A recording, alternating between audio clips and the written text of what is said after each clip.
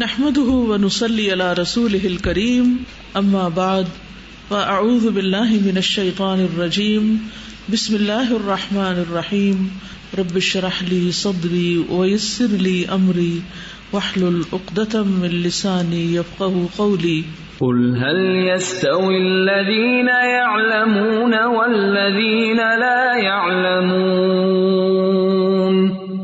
وإذا قيل انشزوا فانشزوا يرفع الله الذين آمنوا منكم والذين أوتوا العلم درجات والله بما تعملون خبير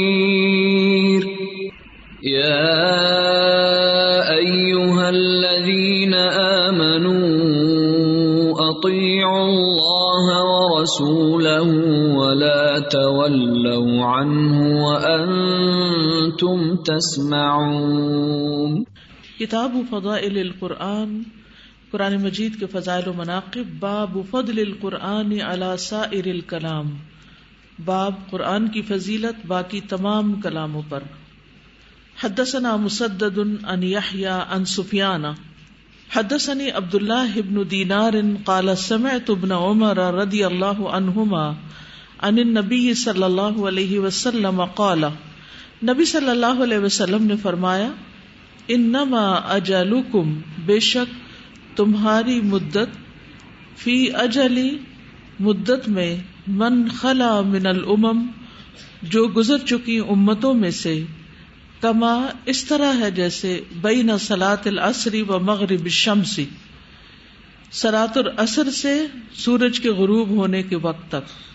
ومثلکم، اور تمہاری مثال، ومثل الیہود والنصارى، اور یہود و نصارہ کی مثال، کمثل رجل، اس شخص کی طرح ہے، استعمل عمالا، جس نے کام پر لگائے کچھ مزدور، فقال، تو اس نے کہا، من یعمل لی، کون میرے لیے کام کرے گا، الی نصف النہار، آدھے دن تک، علی قیرات، ایک قیرات کے عوض. فعملت الیہود، تو یہود نے کام کیا. فقال من یعمل لی من نصف النہار الی العصر، پھر اس نے کہا کہ کون میرے لیے کام کرے گا، مزدوری کرے گا، آدھے دن سے عصر کے وقت تک، علی قیرات، ایک قیرات پر. فعملت النصارى، تو عمل کیا، کام کیا نصارہ نے.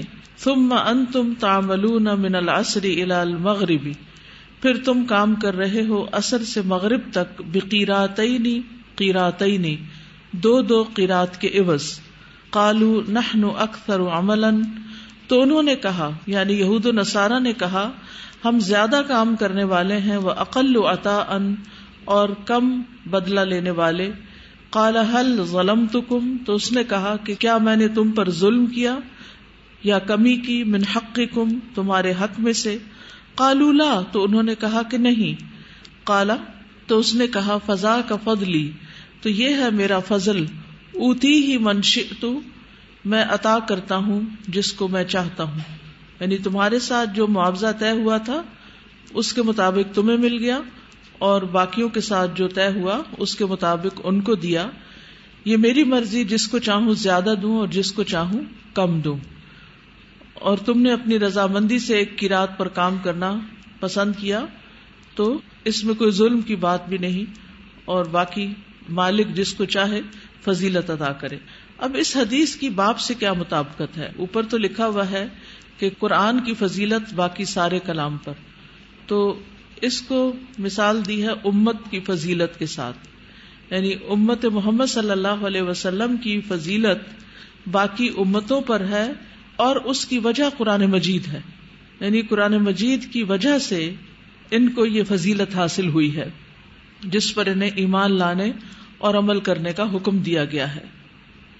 اور قرآن کے ذریعے جب یہ فضیلت ثابت ہو گئی تو یہ ایسی فضیلت ہے جس سے بڑھ کر کوئی اور فضیلت نہیں. یعنی یہ فضیلت کس بنا پر ہے؟ امت کی، مسلمانوں کی قرآن کریم پڑھنے اور اس پر عمل پیرا ہونے کی وجہ سے. اور اگر امت کی فضیلت اس وجہ سے ہے تو پھر قرآن کی فضیلت تو اور بھی زیادہ ہے، جس کی وجہ سے امت کو فضیلت مل رہی ہے. اس حدیث سے یہ بھی پتہ چلتا ہے کہ گزشتہ امتوں کے مقابلے میں امت محمد صلی اللہ علیہ وسلم کی عمر یا کام کرنے کا جو ٹائم پیریڈ ہے وہ کم ہے. گزشتہ امتوں کی عمریں طویل تھی، ان کے مقابلے میں اس امت کی عمر کم ہے. گویا طلوع آفتاب سے عصر تک گزشتہ امتوں کی عمر ہے اور عصر سے مغرب تک کا وقت اس امت کی عمر ہے. یعنی گزشتہ وقت کی تقریباً 1/4 بنتی ہے، 1/4. اور کام زیادہ کرنے سے یہود و نصارہ دونوں کا مجموعی وقت مراد ہے، یعنی صبح سے عصر تک، اور یہ وقت اس سے زیادہ ہوتا ہے جو عصر سے مغرب تک ہوتا ہے. اور اس میں آپ دیکھیے کہ فضا کا فضلی اوتی ہی من شئت، تو اللہ سبحانہ وتعالیٰ فرماتے کہ یہ تو میرا فضل ہے، جس پہ چاہوں کر دوں. تو ہمیں ہمیشہ کسی کے پاس کوئی بھی خیر اور بھلائی دیکھ کر کیا سمجھنا چاہیے؟ یہ اللہ کا فضل ہے جو اس پر ہے. اور اس وقت اگر دل میں کوئی بھی ایسے جذبات آئیں جو حسد پر مبنی ہو تو کیا کرنا چاہیے؟ حسد چھوڑ کر اللہم انی اسألک من فضلک العظیم دعا کرنی چاہیے کہ اللہ تو اپنے عظیم فضل میں سے ہمیں عطا کر، یعنی ہم کسی کی نعمت کے زوال کی تمنا نہ کریں، ٹھیک ہے، کہ کسی اور سے نعمت چھن جائے، بلکہ اللہ تعالیٰ سے اپنے لیے فضل مانگے، کیونکہ اللہ اپنے فضل کا خود مالک ہے، جس کو وہ چاہتا ہے عطا کرتا ہے، تو وہ ہمیں بھی عطا کر سکتا ہے، تو ہمیں اس سے اس کا فضل مانگنا چاہیے.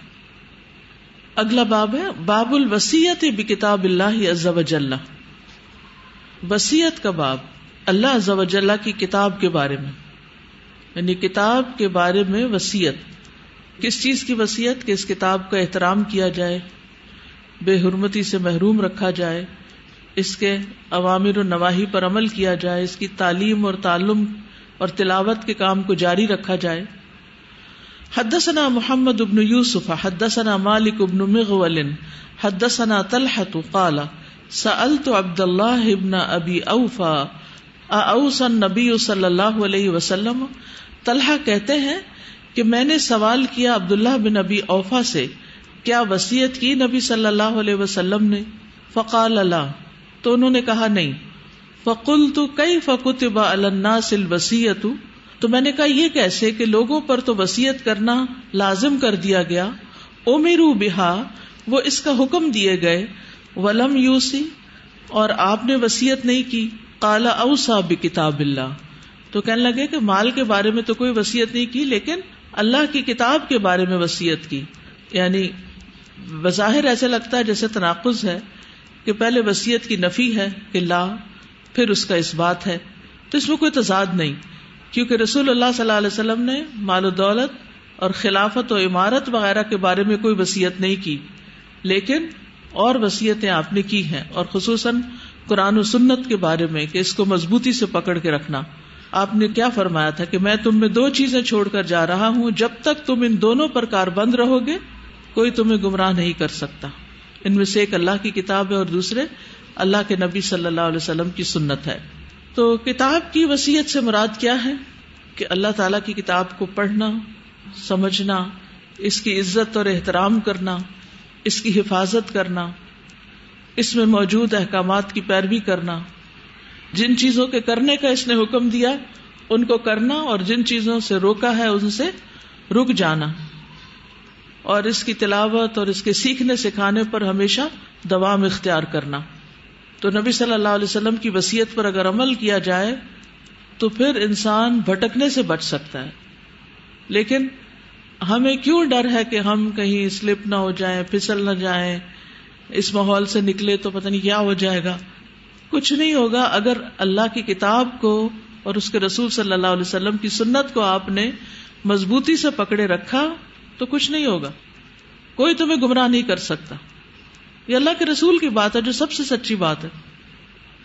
تو بھٹکتا انسان اسی وقت ہے، یعنی اندھیرے میں ٹامک ٹوئیاں وہی مارتا ہے جس کے پاس روشنی نہ ہو.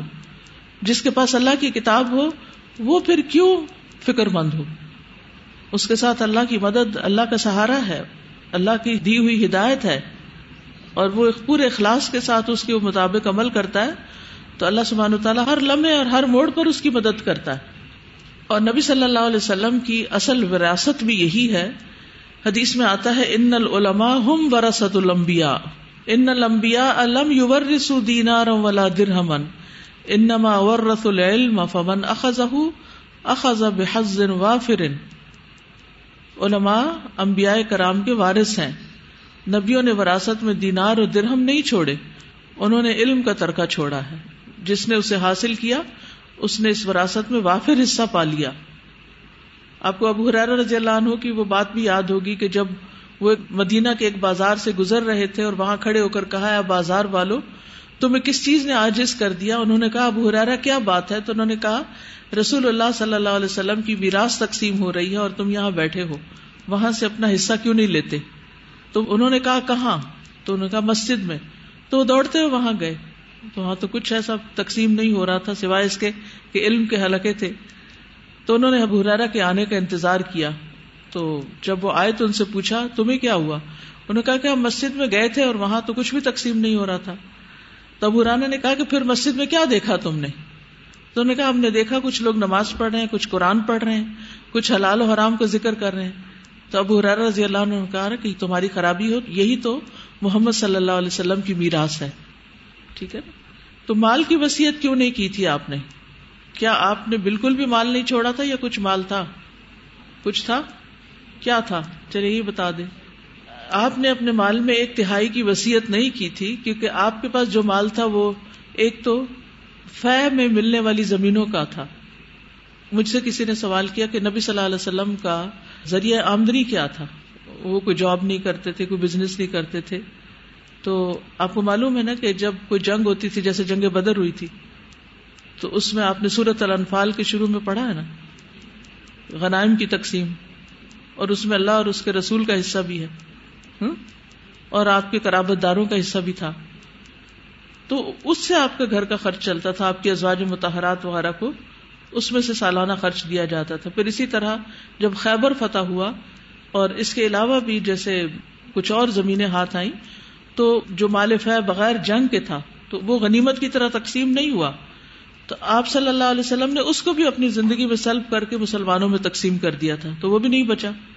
آپ کے کچھ ہتھیار تھے، کچھ خچر وغیرہ اسی طرح کی کچھ دیگر چیزیں تھی. تو آپ صلی اللہ علیہ وسلم نے بتا دیا تھا کہ یہ میری وراثت میں سے تقسیم نہیں کیا جائے گا، بلکہ جو کچھ بھی آپ چھوڑ کر جائیں گے وہ کیا ہوگا؟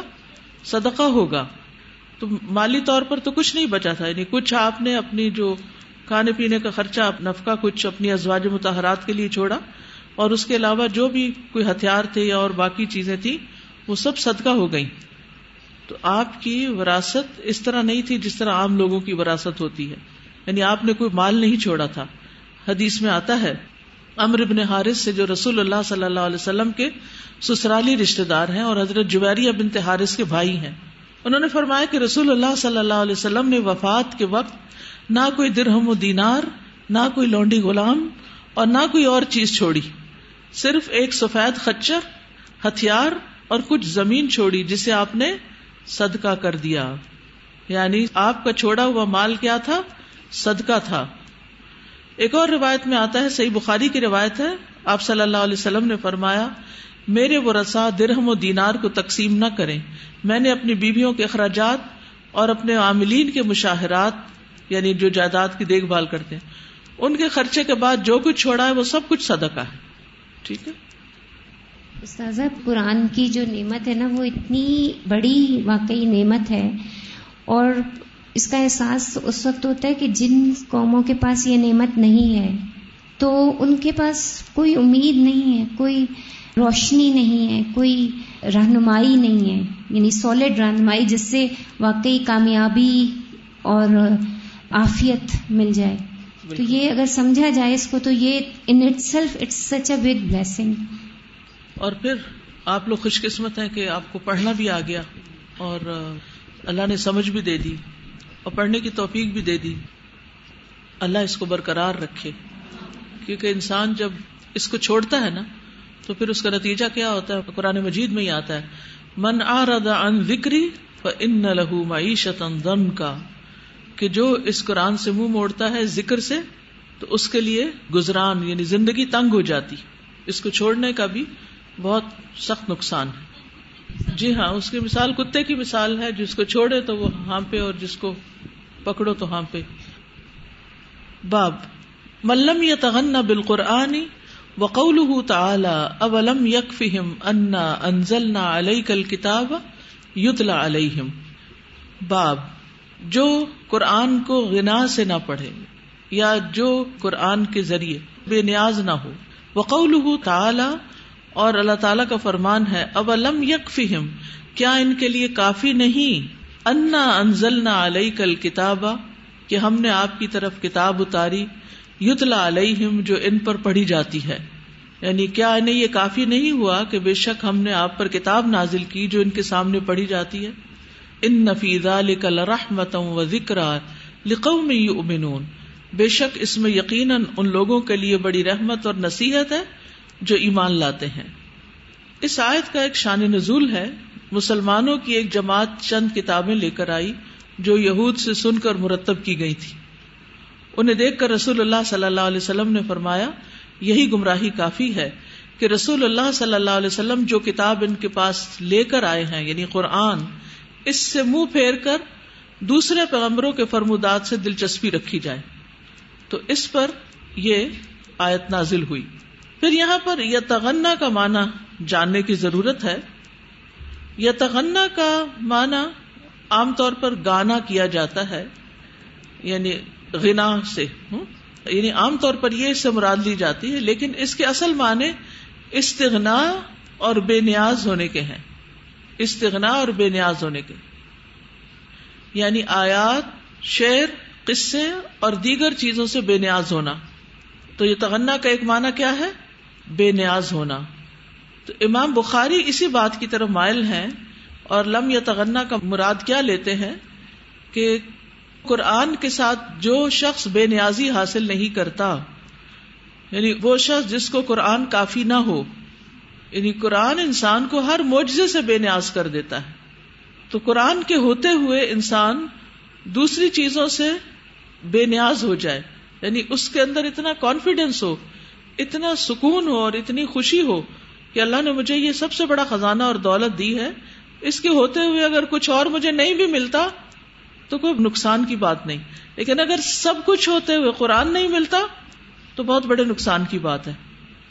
یعنی قرآن ہی وہ چیز ہے جس کو حاصل کر کے انسان ہر چیز سے بے نیاز ہو جاتا ہے, لیکن کسی بھی چیز کو پا کر انسان قرآن سے بے نیاز نہیں رہ سکتا.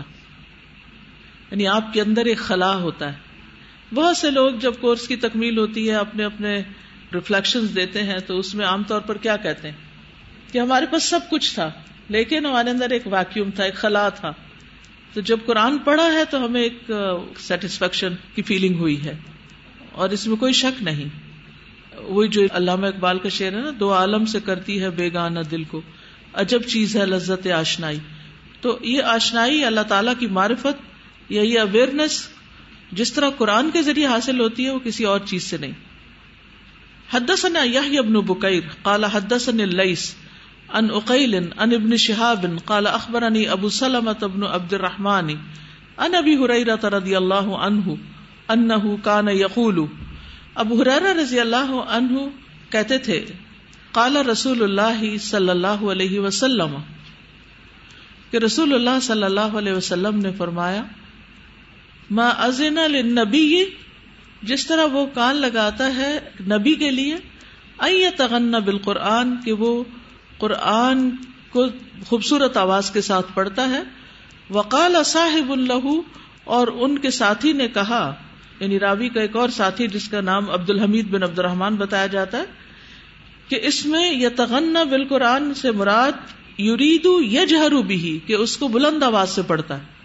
یعنی جب نبی بلند آواز سے پڑھتا ہے تو اللہ سبحانہ وتعالیٰ اس کی طرف متوجہ ہوتا ہے. بلند آواز سے جب انسان پڑھتا ہے تو اس کے اندر ایک خاص کیفیت پیدا ہوتی ہے جو صرف ایک ریڈنگ سے نہیں آتی. یعنی اس میں انسان کا دل, اس کے آنکھیں, اس کے کان, اس کی زبان, اس کے پورے اندر کے جو مخرج ہیں وہ سارے کے سارے انوالو ہوتے ہیں. تو اس سے پھر ایک اور ہی کیفیت پیدا ہوتی ہے, اور خصوصاً خوبصورت آواز کے ساتھ اگر پڑھا جائے تو وہ پڑھنا انسان کو ہر چیز سے بے نیاز کر دیتا ہے. یعنی اس طرح پڑھنے کے بعد انسان کے اندر ایک خوشی اور ایک جذب کی کیفیت جس کو کہتے ہیں یہ ایسی کیفیت انسان کے اندر پیدا ہو جاتی ہے کہ بعض اوقات انسان بھوک پیاس، لوگوں کی مثبت منفی باتوں، ہر چیز سے بے نیازی کی کیفیت ہو جاتی ہے. یعنی انسان کے اندر ایک ٹھنڈک اور ایک سکون پیدا ہو جاتا ہے.